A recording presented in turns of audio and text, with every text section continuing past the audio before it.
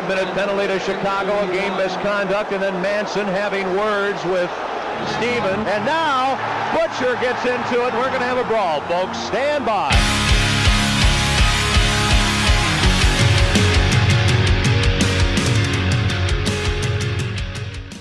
What's going on, everyone? Tyler Cash here.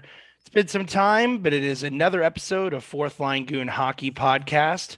I'm chilling here in my apartment in Las Vegas, Nevada, enjoying a Whitney and Sprite out of one of my new Schlafly cups. Love it. Talking to my boy Tommy. How you doing, bud?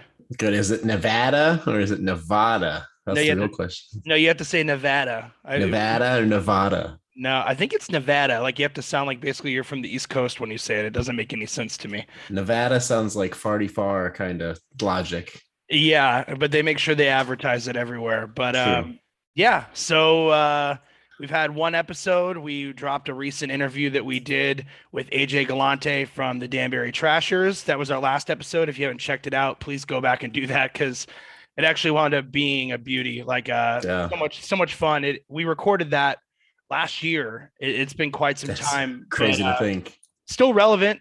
We talked about some of our favorite enforcers and his time when he was running that team, and the Netflix documentary, of course. So go back and check that out.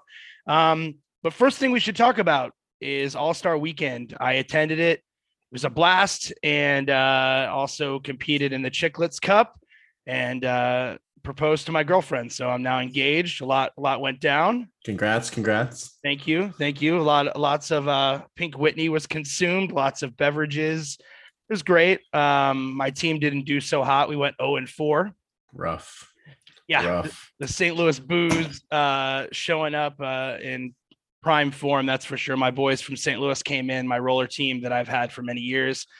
And we just couldn't get it together. I think it was some rough surface out there. They didn't have any sport court, and it took place outside the Strat, which if you ever been on the Strip in Las Vegas, is it that like Bonanza Plaza? Or is it right by there, like that big Bonanza? Is that the same one, or like right behind it? Or yeah, I think it's right there. It's right across from the Strat. Which okay. I mean, the Strat's actually a nice hotel and casino. It's great. Like, the area has got a lot of culture to it, but that parking lot, not so much. And I saw Grinelli posted on Twitter that their upcoming Chicklets Cup that they're going to be hosting in Buffalo, New York this July, they're going to invest in sport court, which is a great choice. A great choice. I agree.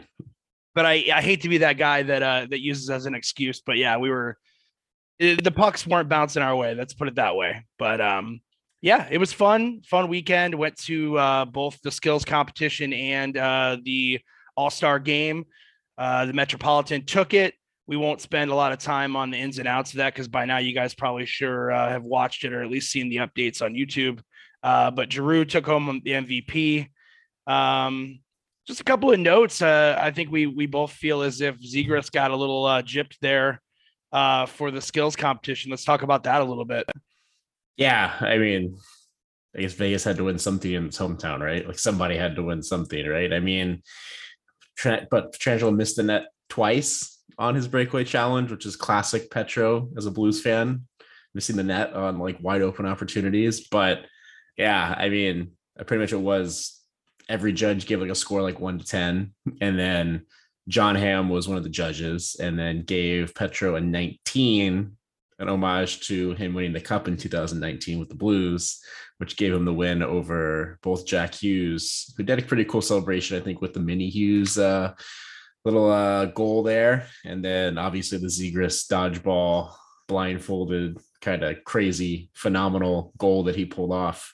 Yeah, I mean, definitely robbed. I mean, kind of cheesy. I mean, I guess that's how All-Star game or our skills competitions kind of are with the NHL, but I mean, definitely robbed without a doubt. Zegras, Hughes for sure. They went full cheese with it, but I thought Zegras' setup, he dressed up like average Joe's Gym from dodgeball, and they blindfolded him. And rumor has it he was only supposed to be blindfolded once.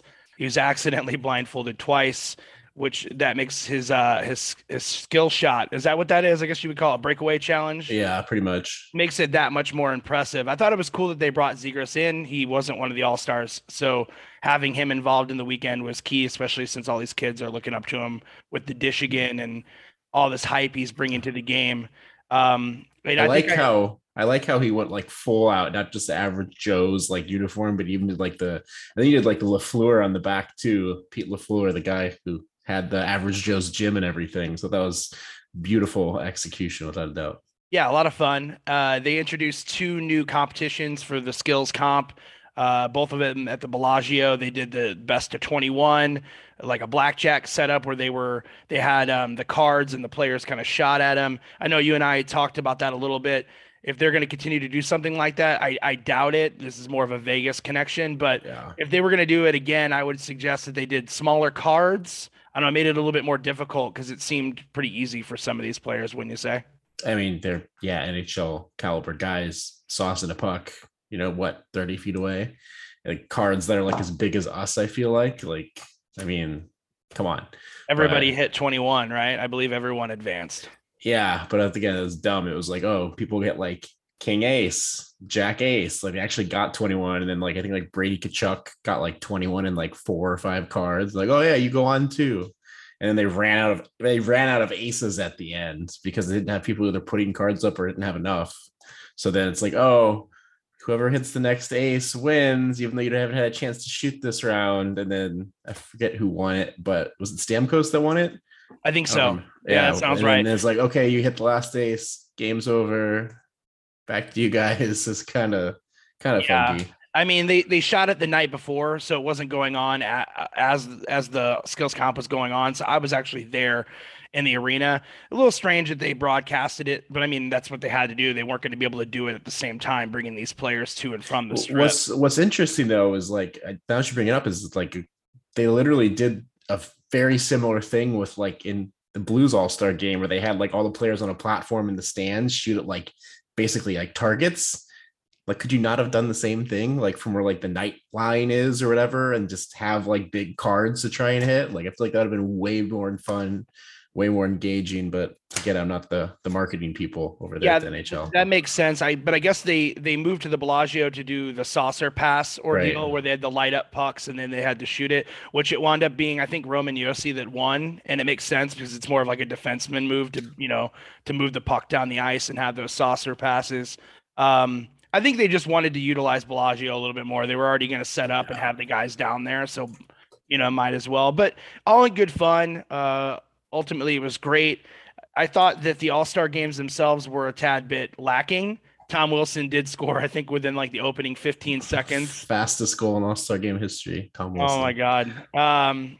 He was entertaining though. The people were booing him, and I love seeing that. It kind of reminds me back of John Scott when in Patrick Kane getting booed, and I think it's cool. It brings a little entertainment to it, almost like a WWE factor. I know we try to keep the game as pure as possible, but for All-Star Weekend, I mean, it doesn't hurt anybody to have a little entertainment, right? Especially if you're on the Strip in Las Vegas. As we said, Metropolitan went on to take it. Giroux with the MVP, and when they were interviewing him, they asked him if he had any words of encouragement for Ovechkin back home because he opted out, obviously, again, this time for a positive COVID test. I mean, we have yet to see that, but they asked him if he had any words of encouragement, and he said, not really. And I thought that was great. Either he was taken back or he was just like, screw this guy. Like, I don't care. I'm the one that won this shit. What are you supposed to say? Like, Right.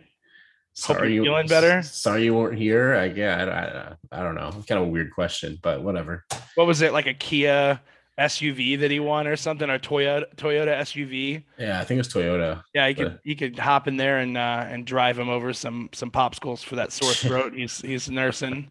Yeah, no whatever kidding. he's doing. Yeah, he's probably somewhere on a tropical beach. He's like, oh man, I'm so sick right now. Yeah, no kidding. But either way, yeah, fun weekend. It was great. I want to shout out to the Barstool guys and the Chicklets dudes for helping me pop the question to my girlfriend Lo. She was completely surprised, which is just mind blowing. I brought her onto stage for the ceremonial puck drop, and I dropped down to one knee after beating Biz fair and square, whipped out the ring and did the thing. What's exciting though is Whit had no idea. So his response of like, oh shit, was like real, which is funny that he was out of the he wasn't cued in and neither was Lowe. I'm like, why on earth would they bring us up? They had celebrities there. They had Nasher there. Patrick Sharp was in the competition. We had NHL players left and right. I don't know why she would think we would do it, but it was great. It was awesome. And a funny little story I'll share before we get into the more hockey news. But the night before, there was an enrollment party at the Strat at PT's Sports Bar. And that's kind of where we picked up our jerseys and we met with the guys and signed up for the tournament officially. So I had been planning this. I bought Lo a Charlie McAvoy Boston Bruins jersey for Christmas, and all month long she was like, "I can't wait to wear it All-Star weekend. It's my only chance to wear it. The Bruins are never in town. We never get to go to a game. I'm gonna wear it." So I thought of a good way to get a loophole out of it. I was like, "Hey, look, I talked to Grinelli. He said that they can't use the logo due to likeness rights. They're gonna have to blur it out. So you can't wear the Bruins jersey. You're gonna have to wear one of our Booze jerseys." And she was like, "Ugh, okay, all right." Well, at that enrollment party, she pulled Grinelli aside and was like, No. "Hey, I have a Charlie McAvoy jersey. Is it true I can't wear it?" And he's like, "Oh, dude, go ahead. We would love to do that." You know, they're all Boston Bruins guys. Yeah. So of course I had to pop the question in her wearing her McAvoy jersey, but hey, at least it wasn't Marchand, right? That's something. That's a positive way to look at it. Yeah. Fun weekend overall, but let's talk about some current hockey. What's up, everyone? Tyler Cash here from the Fourth Line Goon Hockey Podcast, interrupting this week's episode to talk about one of our amazing sponsors, Schlafly Brewing Company. A staple in the St. Louis community for 30 years now, they have 4 different brew pubs located all over the metropolitan area, including downtown St. Louis, Maplewood, St. Charles, and most recently they opened a location in Highland, Illinois. From stouts and porters to lagers and IPAs, when it comes to delicious and refreshing beers, Schlafly has got you covered. Their Just a Bit Hazy IPA is an easy drinking IPA that will hit stores this February alongside their highly sought after Tasmanian IPA. If you know me, you know I enjoy a good dark beer, and their coffee stout is among some of the best I've ever tasted. If you're looking for something just a bit lighter though, their white lager is crisp and clean, as it's unfiltered and perfect for the domestic beer drinker that would like to transition to drinking more craft beers. You can download the Schlafly app on your phone to help locate and purchase their products all across the country. Be sure and follow them on Facebook and Instagram for constant new updates and information on all of their products. Schlafly beers are delicious and refreshing. Check them out. You won't regret it. Let's start with some St. Louis Blues drama, I would say, at least a little bit amongst the fans. It seems as if there's some goalie drama. I'll let you kick it off and talk about it a little bit. I mean, it's pretty cut and dry. I feel like Binnington has definitely cooled off a lot after maybe the first couple of months of the season. Husso won again tonight. He has the same amount of wins as Binnington does this year, and I think significantly less games played. I think Binnington has 24 games played. Husso has, I think, 17. Either way, the difference is astounding in stats. I mean, Husso's sub 2 goals against, like 94 save percentage. Bennington's like 3.3 goals against, like sub 90 save percentage, like 89 point something. I don't know. It's just one of those things where it feels eerily similar to like 2019, where Binnington just came out of nowhere and just stood on his head.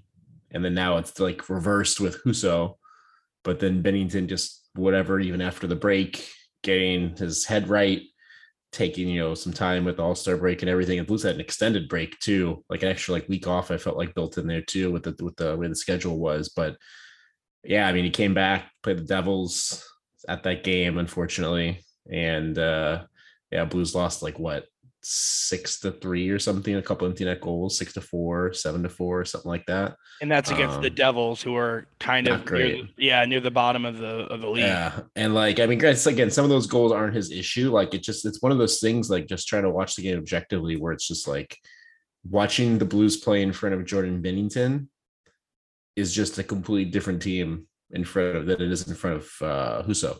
I don't understand it. Let's there's just have more confidence in front of Husso. They know that they can make a mistake and he'll have his back later on. I guess with Bennington, they think maybe a soft goal and like, oh great, like there goes the game. I don't want to speculate on that necessarily, but it's just not the same Bennington that everyone obviously remembers. And I think he's obviously, trended downwards since the cup run.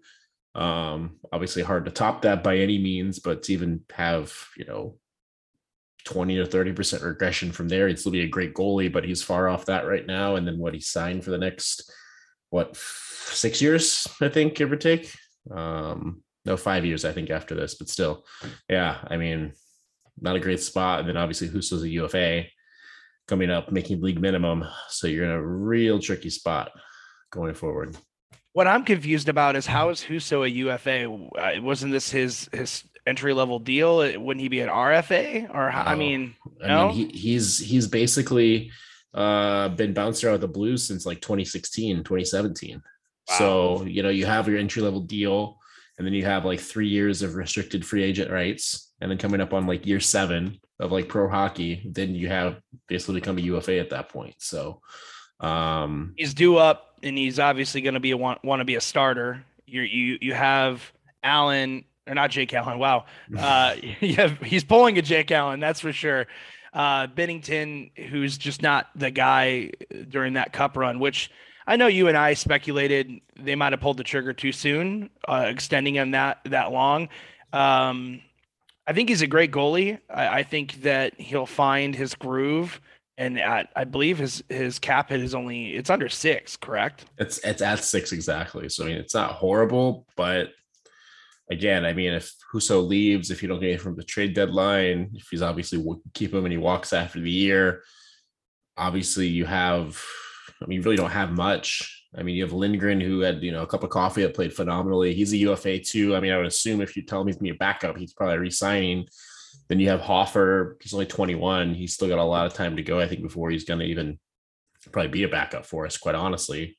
But yeah, I mean, so we got 5 more years of Bennington after this year. But again, like the weirdest thing is like, even the years that he struggled the years past, like I just feel like when it's come to the playoffs, like just out of the blue, he just snaps out of it and just plays well. Like the stats don't necessarily reflect it, but like, again, going round 1 against the Avalanche with no Perron, like last year, like he made some insane saves, and like some of these games should have been like 5-goal blowouts, and they were 2-goal games, kind of respectable type stuff. And either way, I mean, you gotta just roll with it. I think at this point, I mean, you could probably swing a deal to deal Husso somewhere and get something for him, but at that point, you're potentially sacrificing even making playoffs potentially with how competitive the West tends to be. So.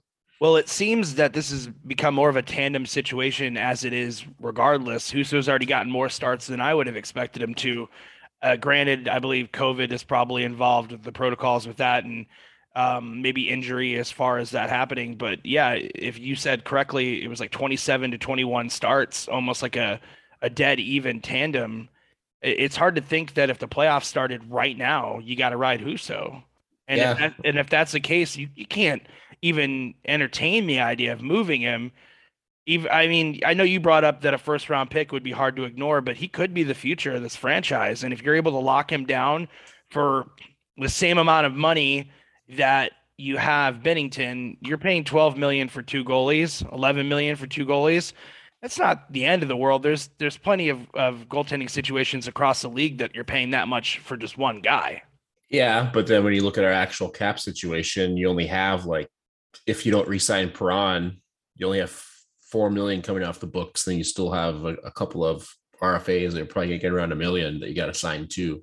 The money's not there. That's the issue. Like cap's not going up, money's not there. Yeah. Someone's gonna have to move out, and then I guess if you got rid of Perron though, and you maybe moved Bozak, because I think he's pending RFA, correct? I mean, he's league minimum. It's shit, that's right. Yeah. Here I was thinking it was I think he was somewhere in the ballpark of Perron, like $3 million a year. No, yeah, he like the years before he signed the deal for the league this year. Yeah, it was like I think like $2 million, something like that. But still, we'll see how it plays out. Obviously, still a good month before trade deadline. Anything can happen. Ben could snap out of it. Husso could just go on a cold streak. The way he's playing, it's like, just look at the stats. It's just not sustainable. That's the scary part.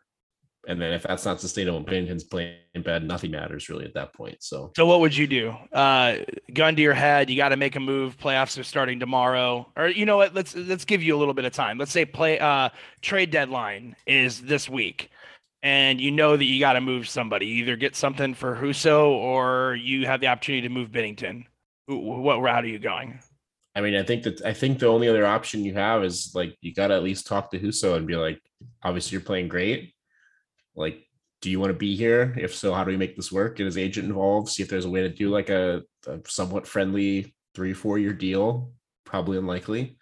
And then figure out the rest of that next season. You know, like dealing with 2 or 3 million for a backup goalie is much more manageable than 6 or 5 million at that point, which you would probably easily get on open market from somebody. I think safe to say the way he's playing, assuming it stays relatively similar. But I mean, I think at this point, like mentally, I'm like, I feel like I would, if I'm able to somehow swing a deal to get like a first round pick for him, or like a recent first rounder, like prospect that might be like, you know, he's doing good, but he's not up to, you know, snuff right now. I think you got to do it. You got to bite the bullet. Bennington's the future. That's why you signed him. Husso, I mean, Bennington's got a no trade clause. Like, what are you going to do? I mean, I think that's the problem. Like, if that something like that happens, you got to do it. If you don't get an amazing deal, you keep them and write it out. Hope you can sign them. If you don't, you don't. You live with it. I think that's the simplest way to put it.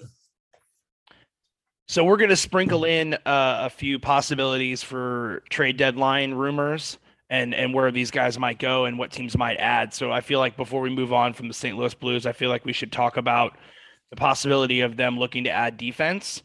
Seems defense has been a concern for that franchise as of late. And, you know, Chabot, Chychrun, these are names that have been floating around. Can you see the Blues pulling the trigger on somebody like that, or more so like a rental route? I don't see Chabot going anywhere at all. He's still signed for like 6 more years in Ottawa, 25. He'd have to give up so much.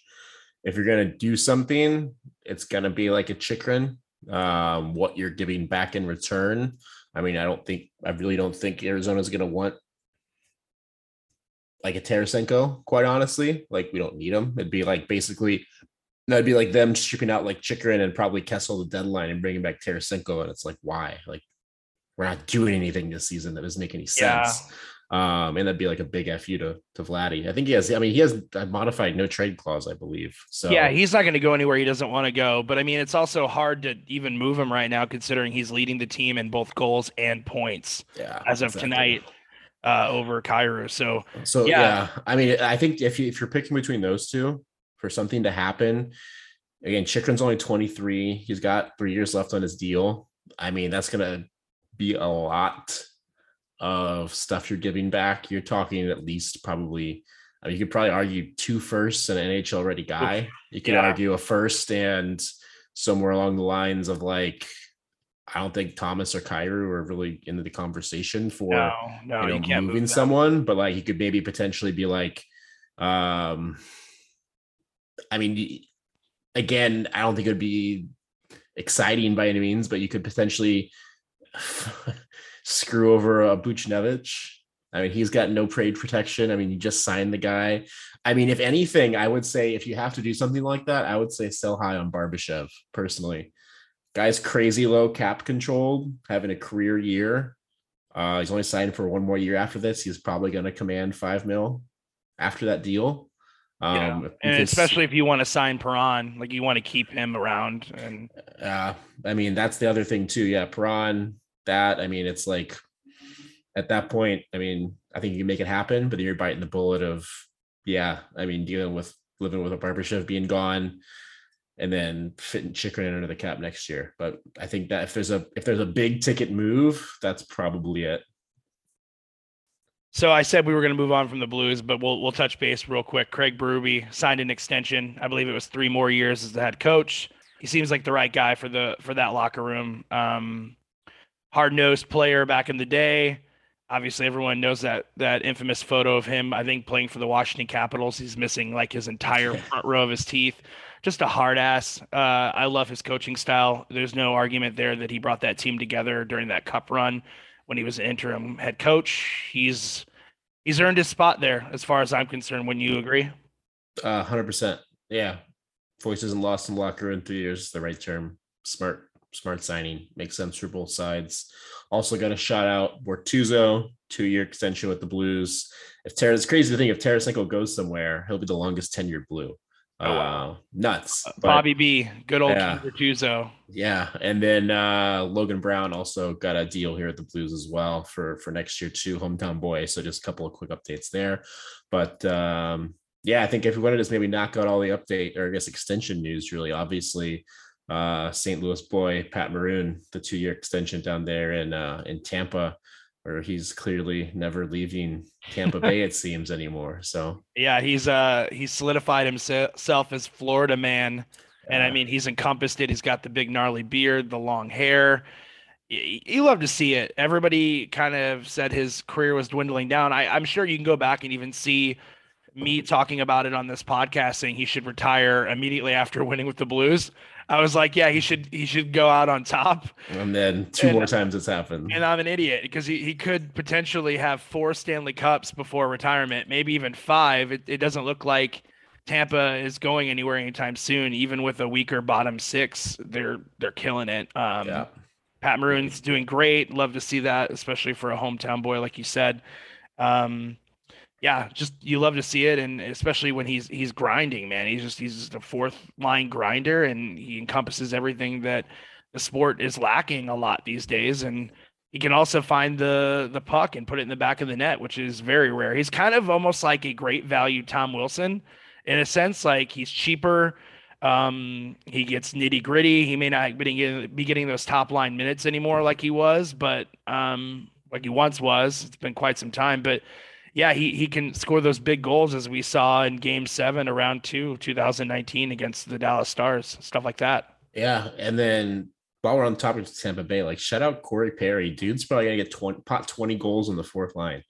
Like that's nuts. He hasn't potted 20 goals since 2015-16 with the Ducks. It's been like 6 years. And he's league minimum, right? So it's like that kind of shit. I think it's like a million, but I mean either way. Yeah. Like, that fourth line, I believe, is Corey Perry, Pat Maroon, and Edward Belmar. I think so. Yeah, $3 million fourth line, which that's insane. Yeah, killing it to say the least. I mean, arguably the best fourth line in the league, I would say currently. Yeah, I think without a doubt. I mean, like Belmar is like plus 14 as a fourth line guy. That's absolutely nuts.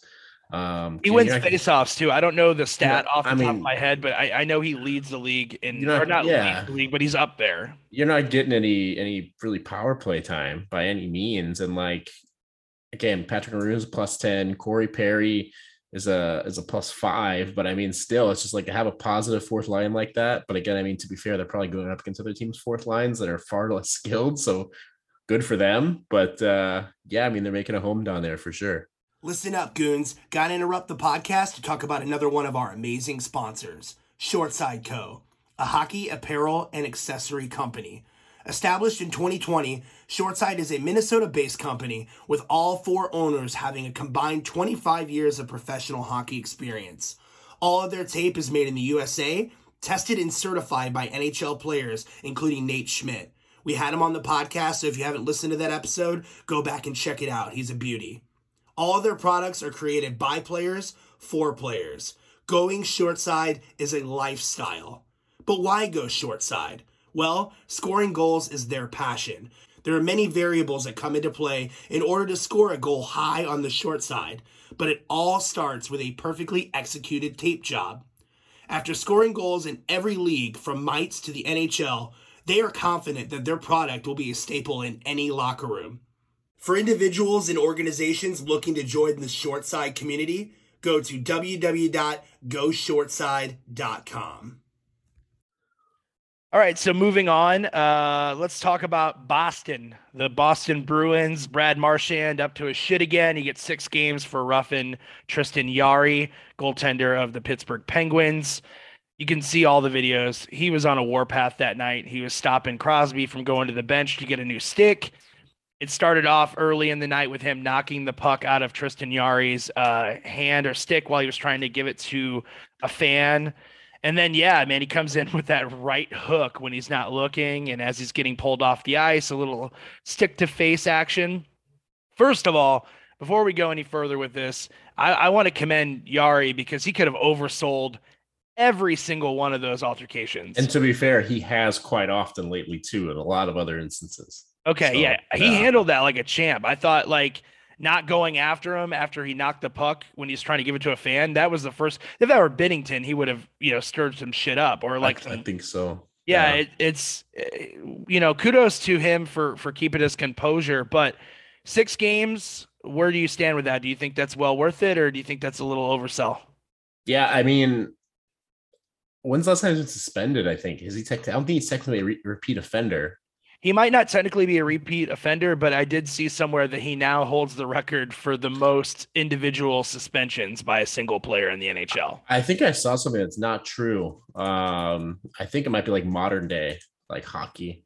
I was trying to look that up. I think it's someone has like 13. They've been suspended 13 different times or something. Tom Wilson. Well, I'm sure Tom Wilson has the most collective games. I mean, maybe Brad Marchand has the most suspensions. I don't think so. I think Rafi Torres has. He got that. Remember, he got that like 41 game suspension. Is he currently in the league though? I'm talking about current players. I think it's current players in the league. I don't think it's anything of the past. I'm sure that there's been more suspensions, but current players in the league, Tom Wilson has got 220 game suspensions that I can think of that were obviously lessened due to appeals. But I don't know, man. I saw that Brad Marchand has the most individual suspensions, but as you said, he doesn't seem to be a repeat occurrence because I can't remember the last time he got suspended, but. Yeah, I would say 6 games for this, just because if you go back and you watch the recap of the whole game, he wanted to get tossed from that game, and it took until the last 20 seconds when you're already down 2 goals to be an asshat to get tossed from the game, and now he's actually gonna eat, I believe, $480,000, like $500,000 in his salary, and while his team is fighting for, not fighting for their lives, but definitely in content for a playoff spot. He's going to be sitting out the next 6 games, and he's their leading goal scorer. So, on this note, so it's interesting. So I just looked this up on Twitter. Someone made a spreadsheet. It's starting from November of 2020, basically all the way up to November 2021, active NHLers and their suspension history. So technically, before the Brad Marchand suspension, Tom Wilson was tied with Evander Kane because of his COVID situation. Okay. Talking from actual hurting people, Tom Wilson, but Marchand is at 26 games. Wilson's at 30. So assuming the 6 games suspension is upheld or it's reduced maybe 1 game to 5, Marchand will now have the most games suspended by an active player. Okay. Sure. So that makes sense.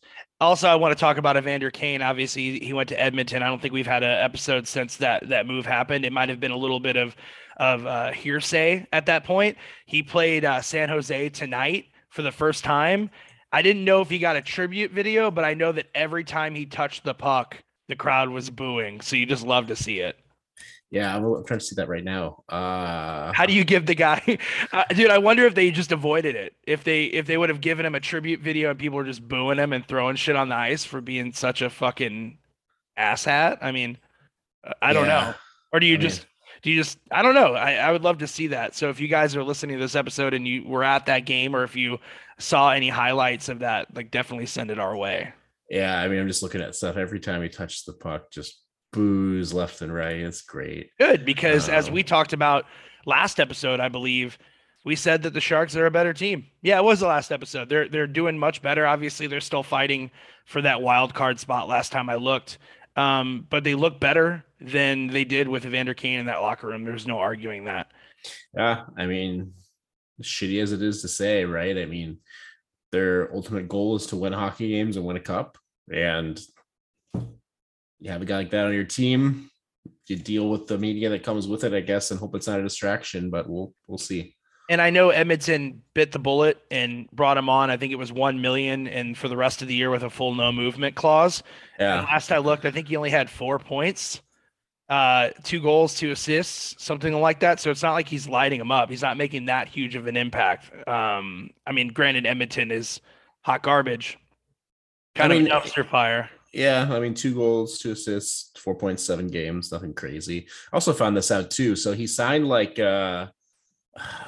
what did he sign? It's such weird how the cap hit works. So he signed a league minimum deal, but had like a 600K signing bonus. I think was prorated, but because the deal was signed mid-season by an unrestricted free agent, it like inflates the cap hit.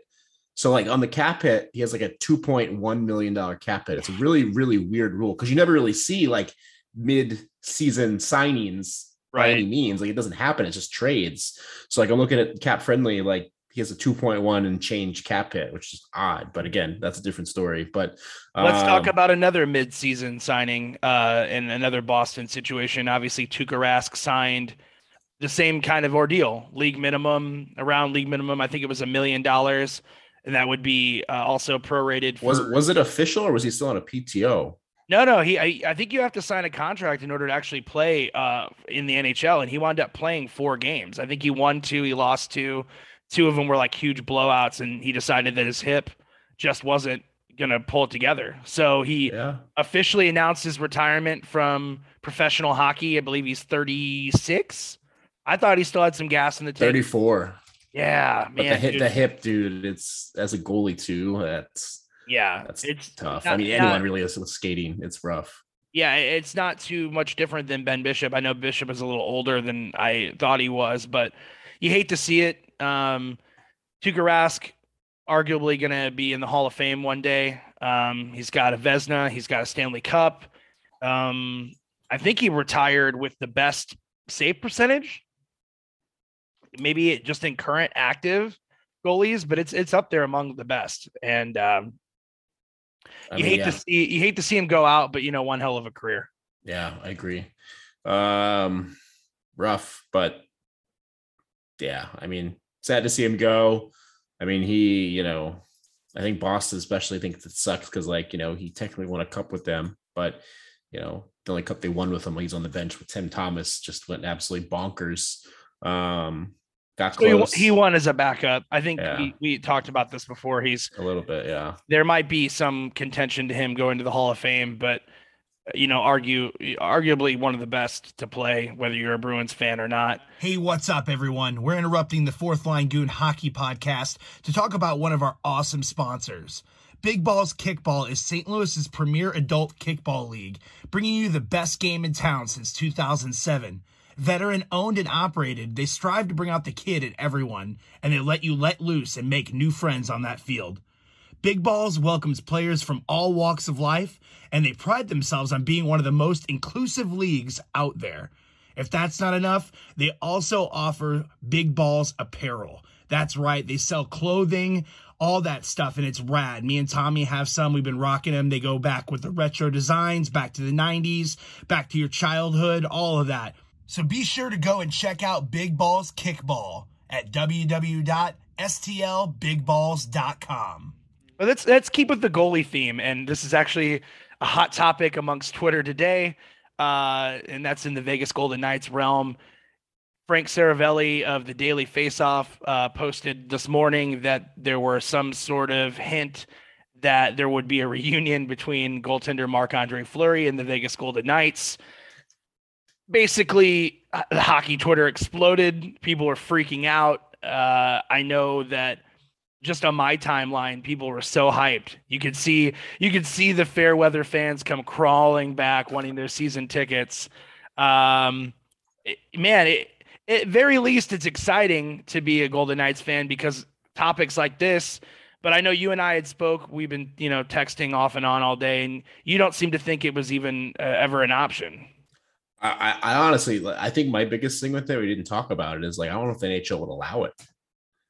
I don't know if they'd even okay the deal. You moved him to Chicago, and then now you want Chicago to retain salary, but maybe trade him to another team as well to retain salary there. So 75% of the contract, or I guess 67% of the contract, whatever the fuck it is retained, so you can fit him under the cap. I don't think they'd allow that. I think they'd shoot that down, in my opinion. They actually would not allow salary retainment if it's just from the Hawks. So if you trade a player to a team within the same calendar year, that team is not allowed to trade him back while retaining salary, but you could involve a third team to be a broker. Could you involve a third team? Could you involve a fourth team? Where's the limit, right? Yeah, you can get sketchy with it for sure. Could you get it down to league minimum on your books for Fleury spread across 5 teams? is that even doable? I don't even know. But I mean, either way, right? I mean, it's just like at that point, the only way it's realistic is if Stone is out long term, if Leonard is out long term, and if Martinez is out long term. You got to make moves. Meaning until playoffs. Yeah. Otherwise, if not, you have nothing. Activating Eichel with Stone out right now and Martinez is pretty much like just about every single bit of LTIR relief you have. Yeah. It's like you can't bring him in unless, and like I said, the only way it makes sense is if Leonard is out for the whole season. And if he's not, then you can't do it. There's no way. And if Leonard's out for the whole season, it is a scary time to be a Vegas Golden Knights fan because you kind of went all in. You know, they're going to hold on to Riley Smith. Presumably, they're not going to trade him now that they got that salary cap relief, sending Stone to the LTIR. I know some people were speculating that they're pulling a Tampa by cap circumvention. Am I using that right? Salary cap circumvention. Is that the term? And the reality is, though, this Stone hasn't been himself this year, and that's because he's been fighting probably something scary as well when it comes to his back. And he's missed 20 games so far. When he's been there, he hasn't been himself. I understand fans are going to be a little upset because he made an appearance at the All-Star game, but let's just be honest here. The All-Star game's not a strenuous competition. It's not anything that's going to hurt a player. It's not full contact. I mean, they didn't even make it out of that first game. And otherwise, the only skills competitions he did, he wasn't on his skates. He was outside. So there's no arguing that he's been dealing with an injury for quite some time. My guess is as soon as the postseason's over, he's going to hit surgery right away. Kind of like what they did with Alex Tuck. It's a surgery that's going to put you out for probably 4 to 6 months. And he doesn't want to be out when they have like their best opportunity yet to potentially win the cup.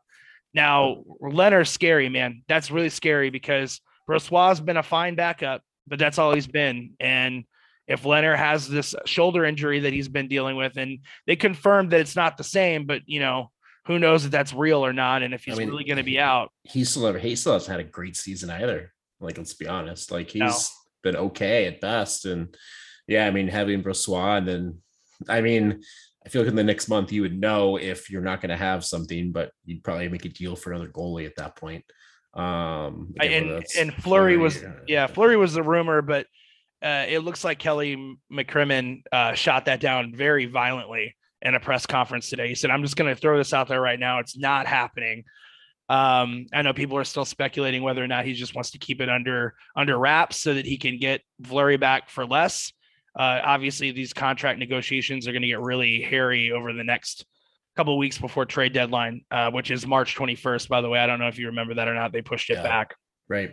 I also saw that Georgiev is potentially connected to that. I don't know why the Rangers would move him because they have $35 million in cap. And they're going to be making moves. So they don't need to move the goalie. I know that he's a pending free agent, but I see that the Knights have potentially shown interest in him as well. I mean, it makes sense. Shesterkin, assuming he doesn't get injured, is probably winning Vezina. Georgiev is at 2.4 right now on an RFA. So next year you're thinking for sure he's going to get $3 million plus, and then to pay $3 million plus for a backup. Does that make sense? I don't think so. Right. He's going to want to be a starter, a big gun somewhere. Yeah. So, I mean, again, I think that would make potential sense for sure. So let's wrap this up. But I feel like it wouldn't be right if we didn't talk about, we got 2 more things I feel like we should bring up, potentially 3. Sidney Crosby, 500th career goal. He's becoming the 46th player in NHL history to do so. Awesome. He's been doing great. I mean, that team looks awesome this year, wouldn't you say? I mean, for what injuries they've had, I mean, look at the Penguins of the last decade, I feel like. Fun fact, 500 goals for Crosby, 50 of those have been scored against the Flyers. So 10% of his goals in his career have come against just Philadelphia, which is nuts. Yeah. And if you're a Pens fan, you love to see it, right? Yeah, absolutely. Especially they came back down like 4-2 tonight to win in overtime. We didn't talk about that. We're going to bring up Flyers. You know, Giroux, he's a pending free agent as well. And, you know, rumor has it that he's expressed interest in either going to, what was it, the Colorado Avalanche, the Minnesota Wild, or the St. Louis Blues. I don't know why the Blues would need him, but that name was dropped in. If there's a team that makes sense, I think with cap especially, it's the Wild. in my opinion. Yeah. I just think you have to move pieces or bring in that third party to retain salary crap to make it work. I just don't know if that's going to happen. So, I mean, I think there's a team that has the cap space that can do it. Maybe some salary retention. I think right off the bat from just the Flyers would be the Wild. And I mean, for what they are, they're looking good. I mean, I think they're better. I mean, they're good. I think they're better than I expected personally. Will they make a deep playoff run? Is this the year for them to do it? Don't necessarily see it with Talbot and net. Yeah, so. I was gonna say their goaltending is still their issue. That we've expressed that enough. Talbot doesn't seem to be the guy for them, and no matter how exciting they move towards with having Kaprizov, and if they add Giroux and they get these goals from these guys that are third and fourth line grinders, I mean, it's still not going to make up for who's in net. Yeah. So Tyler Toffoli to the Flames. Seems that the Calgary Flames are all in. Exciting, but here's my argument. I can't help but think about another team that went all in, bought at the deadline, kept a couple of star players and didn't move them for any pieces, and that was the Columbus Blue Jackets, holding on to Panarin, holding on to Bobrovsky, and now their future is fucked, right? Which is ironic because the Flames are actually playing the Blue Jackets in Toffoli's debut. Funnily enough, like 30 seconds ago, he just scored in his debut. So okay, he's off to a good start. A good start. But I mean, I think I don't necessarily look at it as an all-in move. I look at it as a Johnny Gaudreau's probably walking, and this is our insurance policy. If we can keep him, great. We figure it out. If we can't, we got something to somewhat replace his production. That's what I view it as. But they're not going to move Gaudreau now at the top at trade deadline because you're going to want to hold on to him. Obviously, he's a pending UFA with 58 points in 45 games. It's funny how when these guys are playing for a contract, they seem to find the back of the net, right? I mean, that's good motivation for anybody, I think. But I mean, yeah, why would you want to move him anyway? You're challenging for the division. Like, you're in a good spot to make a run. I mean, Markstrom's been playing nuts. He has 7-8 shutouts. Yeah, at least 8. Guy's nuts. And yeah, I mean, you're not trading anyone. They're not in a spot to trade. They're in a spot to make a run this year. And they started off in a spot where it looked like the same old Flames, just not really doing a whole lot. And they've come on hard here, I think, midway point. And yeah, I mean, with where they're at, I think makes complete sense to get Toffoli to have that insurance policy. They're able to fit him under the cap. And I think this is the team you have, and you're going to ride it out and see what happens. I think that's where you're at, because I think next year Gaudreau's pretty much gone no matter what, because Matty Tkachuk is up. That's going to probably push you, assuming he stays there. He's an RFA. Odds are he's going to. Maybe he pulls a Brady Tkachuk and holds out like, he did. You're probably getting 10 mil, 9 mil for Tkachuk. And then you're already pretty much at the cap at that point. I mean, I guess take that back. With Gaudreau off the books, then you have 4 mil left. Yeah. Maybe a little bit more if Zadorov doesn't get resigned. You can find a second or third line guy to maybe fill the void for goals. But Johnny Gaudreau is on pace for over 100 points this year. And although he is known to disappear in the postseason, some team's going to pay out the ass for him, I'm sure. I mean, any team's going to come calling for Johnny Hockey. I mean, he's going to have a place on the team. And if he can go to a contender, he definitely can contribute. So yeah, let's wrap up this episode. Jack Eichel making his Vegas Golden Knights appearance tomorrow here in Las Vegas against the Colorado Avalanche. I'm assuming Brossoit is going to be in net because Leonard's hurt.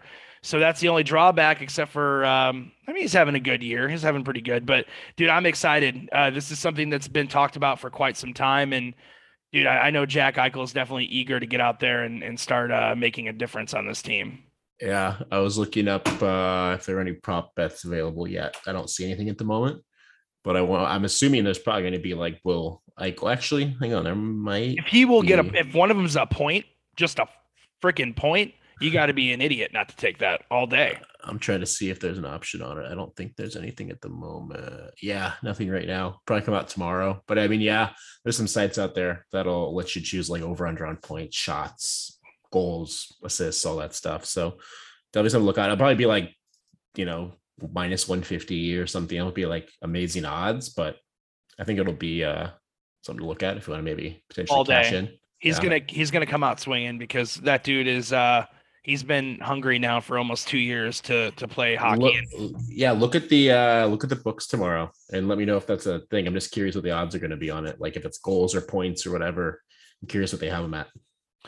Awesome. Well, thank you guys so much for tuning in. We really appreciate it. Make sure you go back and watch our most recent episode with AJ Galante at the Danbury Trashers. Like I said, amazing interview, so much fun. Got to chat with him at the Chicklets Cup a couple weekends ago. Find us on Facebook, Instagram, YouTube, all that great stuff. And hit us up. Do you have anything you want to end on?